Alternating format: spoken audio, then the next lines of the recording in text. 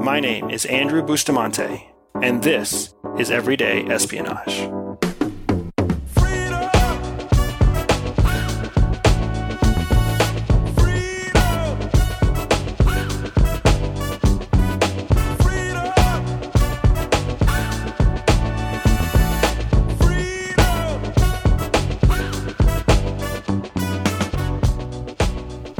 So I recently got back from a trip where I had to go to Los Angeles. Now I go to LA maybe 2 or 3 times a year, and it's almost always at the invitation of somebody in the entertainment industry. Now, if there's anything I've learned about film and TV, it's that it's a super unpredictable, super challenging industry, and one that I'm happy to contribute to, but most certainly one that I can't fathom the kind of resilience and hard work it takes to succeed in film as an actor or a director, a producer, whatever it might be. So if anybody out there has ambitions of going into film, you have my absolute respect, because that is such a challenging industry. But while I was there, I'm usually there as a guest to actors or to producers or to agents of some sort. So I get to do some cool stuff. And this trip, I was invited to go to a private club. And now they have these private clubs throughout LA, all sorts of different names and brands. And it's kind of like Fight Club. You're not allowed to talk about it. So I can't tell you which club I went to because they had very clear rules. You can't talk about the club. You can't take pictures in the club. You can't use your cell phone in the club. You can't even walk up to people in the club who are other club members unless they invite you to talk to them, right? This is some place where celebrities go to be left alone. So, you know, whoever they happen to be, even though they're recognizable on sight, the club rules make it so that you don't bother them. And then similarly, nobody bothers you. So it's kind of a genius idea when you think of it that way. No paparazzi, no nosy neighbors, nobody who's going to come in and waste your afternoon by talking too much about, you know, whatever it is that people talk about when they waste your time. So I'm sitting in this club, and I'm sitting there with the gentleman who is my agent, my talent manager, if you will, the guy that helps me manage all of my contracts for anything in the TV space, anything in the book space or the film space. And while we're sitting there, this nice gentleman sits down at a table next to ours, and he just starts working, starts tapping away at his computer and starts doing his thing. And, you know, it's a beautiful Los Angeles afternoon in April, which is just glorious. And then it turns out that the gentleman sitting next to me and I order the same lunch. So the lunch is delivered and we both have the same plate, and we just strike up a conversation within the rules of the club, right? I didn't interrupt his lunch. He didn't interrupt my lunch. We just kind of mutually made a joke about having the same lunch. And that conversation went on to grow. Now, it turns out that his name is Michael. Really nice guy, really cool, interesting gentleman. And we start talking about business. He asks me what I'm in LA for. I tell him about Everyday Spy. He tells me that he was a founder of a startup that he was able to sell back in 2019, I believe it was. And we just start having a conversation about business. And one of the big themes that popped up was so powerful to me that I want to share it with you. The thing that we both agreed on, me being an entrepreneur with a business that's netting somewhere around $250,000 a year, and him being an entrepreneur who has already built and sold his entire business, the thing that we both agreed on as critical to anybody who's trying to make it and trying to succeed in life is this willingness to accept failure. Now, I'll tell you Michael's story in a second, but let me just tell you why failure is so important to me. Failure is something I have not often tasted. And I say that not to be egotistical, but to admit that I have always been wanting to feel the flavor of failure more and more, because failure is how you know you've reached a boundary. It's how you know you've hit a limit, so that you can grow, develop the expertise, the energy, the resilience to get past that failure and get to the next level. If you've never felt failure, then you're living inside of a box. You don't even know what the boundaries are. You have to find those boundaries, and the only way to find those boundaries is to fail. Another way that I've heard it said by some folks in the business space is that you're not really in business until you have failed in business. Once you have failed in business, that's when you know, okay, this is my boundary.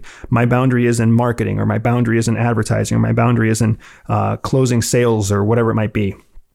So with this in mind, I actively seek out opportunities to fail. And I've had so many awesome failure moments since I've started Everyday Spy. Let me just give you a few. So first, Everyday Spy used to be called Everyday Espionage. That was a big failure, right? Everyday Espionage, the name of this podcast, is a very catchy name, but only to a select few people who know what espionage actually is.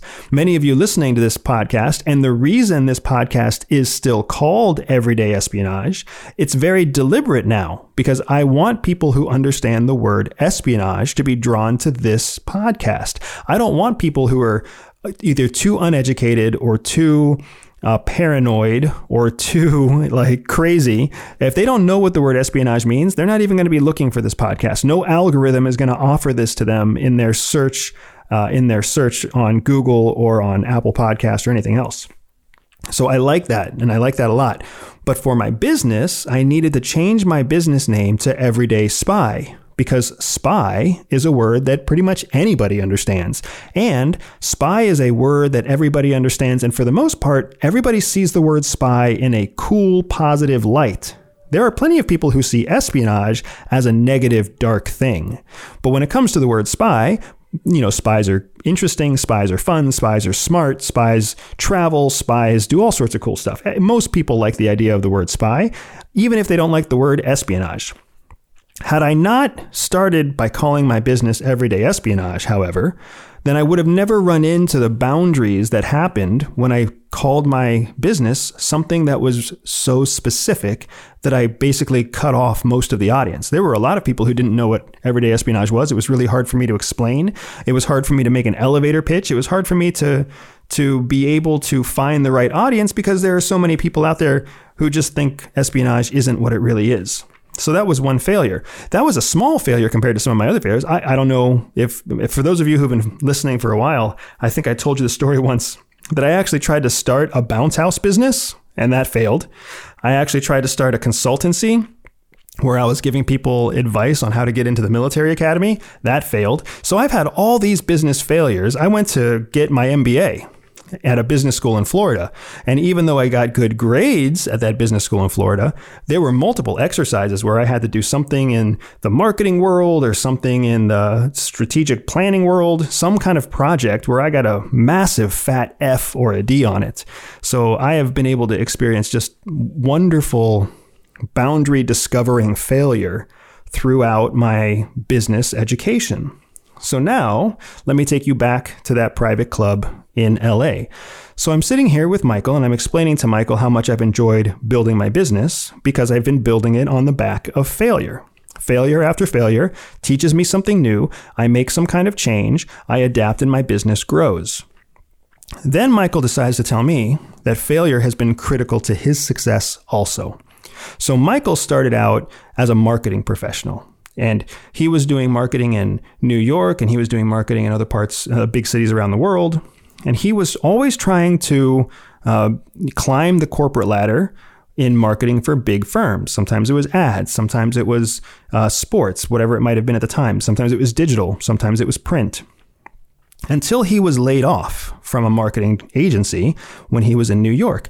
And he was at a point in his life, it was at an age where he was frustrated. He was tired of the struggle of constantly failing. So he hit the reset button, right? I think he said it was 2007. And he just left. He left everything behind, moved from New York to LA, not because he had big ambitions to be an actor or to go into theater or anything like that. He moved to LA because he had a cousin in LA that was willing to give him a free couch to sleep on. So Michael moves to LA. And while he's in LA, he's trying again to find where he belongs. So he's applying to different marketing agencies. He's trying to get new jobs. He's seeing if he can network himself into a new lifestyle in LA. And he's failing over and over again. He's not getting called back. He's getting interviews. The interviews don't call him back. He's got applications that get ignored and he struggles. And in that struggle, he finds himself one day at a party where he makes friends with another guy. And this guy at the other end of the table that he meets is also having tons of struggles. And that guy's in like the shipping and logistics world. And they end up striking up a friendship over their mutual struggles, their mutual failures, trying to build a life for themselves in LA. Well, through that friendship, an idea is born. And their idea is that the friend has the ability to source inexpensive razor blades from overseas. And Michael knows that that razor blades are a marketing area that is really only controlled by 2 or 3 big companies. So the idea is, what if they can make a razor, like your men's razor, your women's razor? What if they can make a razor that is cheaper and more accessible than what all the mainstream razors are? Now, it's funny as I'm sitting here talking to Michael, because I have a face full of hair, and I always have. And when I was in the military, I used to have to shave twice a day.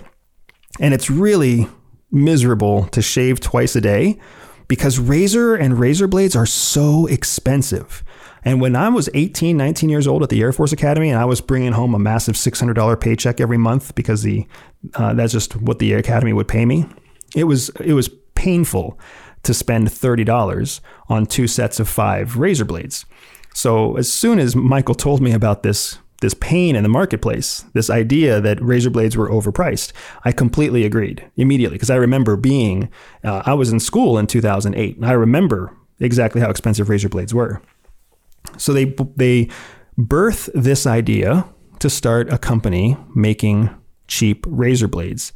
And it turns out that the company they built is called the Dollar Shave Club. Now, many of you might have never heard of Dollar Shave Club. Many of you might belong to Dollar Shave Club. But the idea was kind of brilliant, if you ask me. They would make a generic razor blade, and just like a Gillette or a Chic or any other main brand razor, they would make a generic, they would put it in a box with some other kit, and then they would send it directly to your door. And you would sign up for a monthly membership, and for $1 a month, you would get new razor blades shipped directly to your door.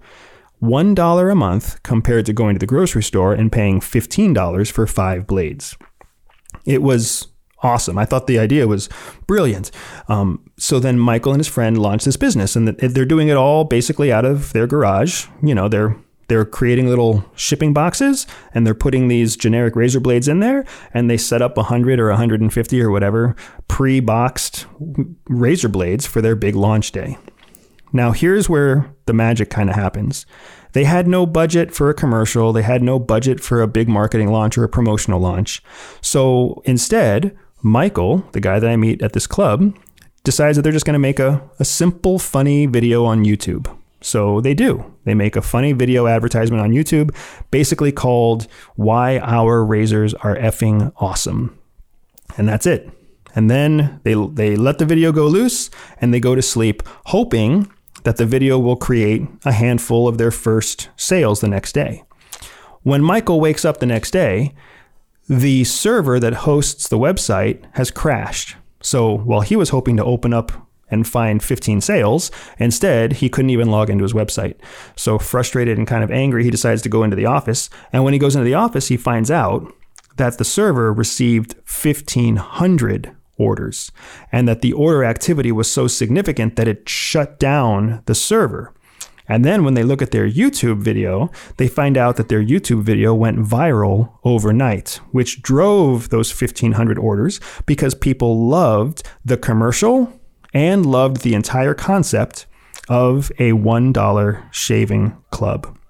Now, fast forward from 2011, when they shut down their server from too many orders, to 2022, while Michael and I are sharing the same lunch, essentially, at this awesome club in LA.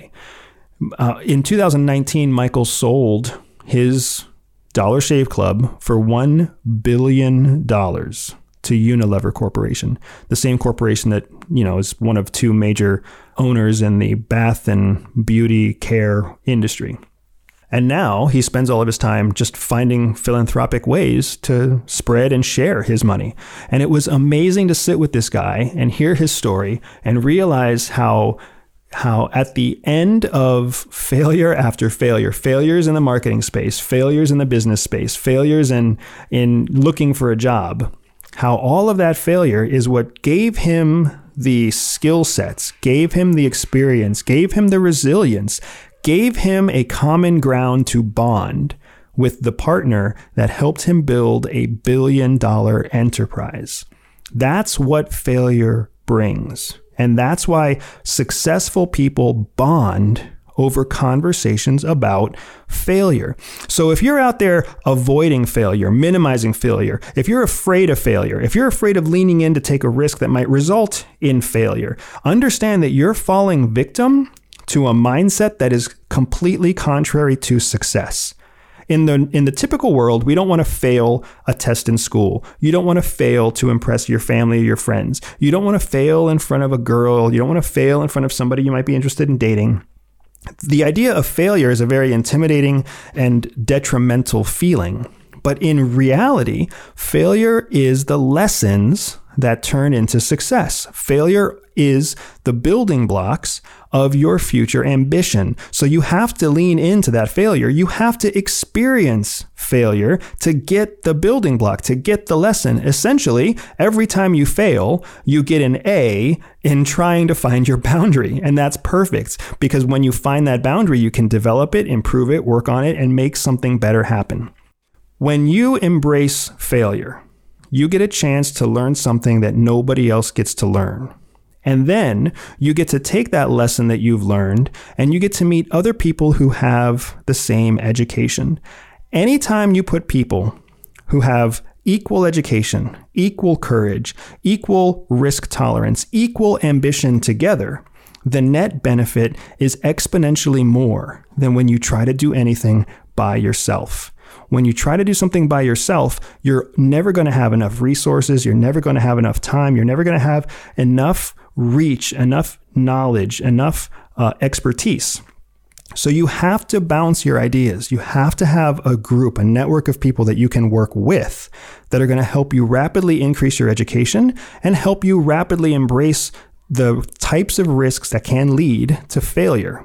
That group of people is waiting for you, sitting around a table of failure. When you find people who have failed, you have found the community of people that have a future of success. But you have to be willing to take a seat at that table. You have to be willing to bring your own failure. You have to be willing to lean into risk. And then you have to be willing to say, hey, I failed.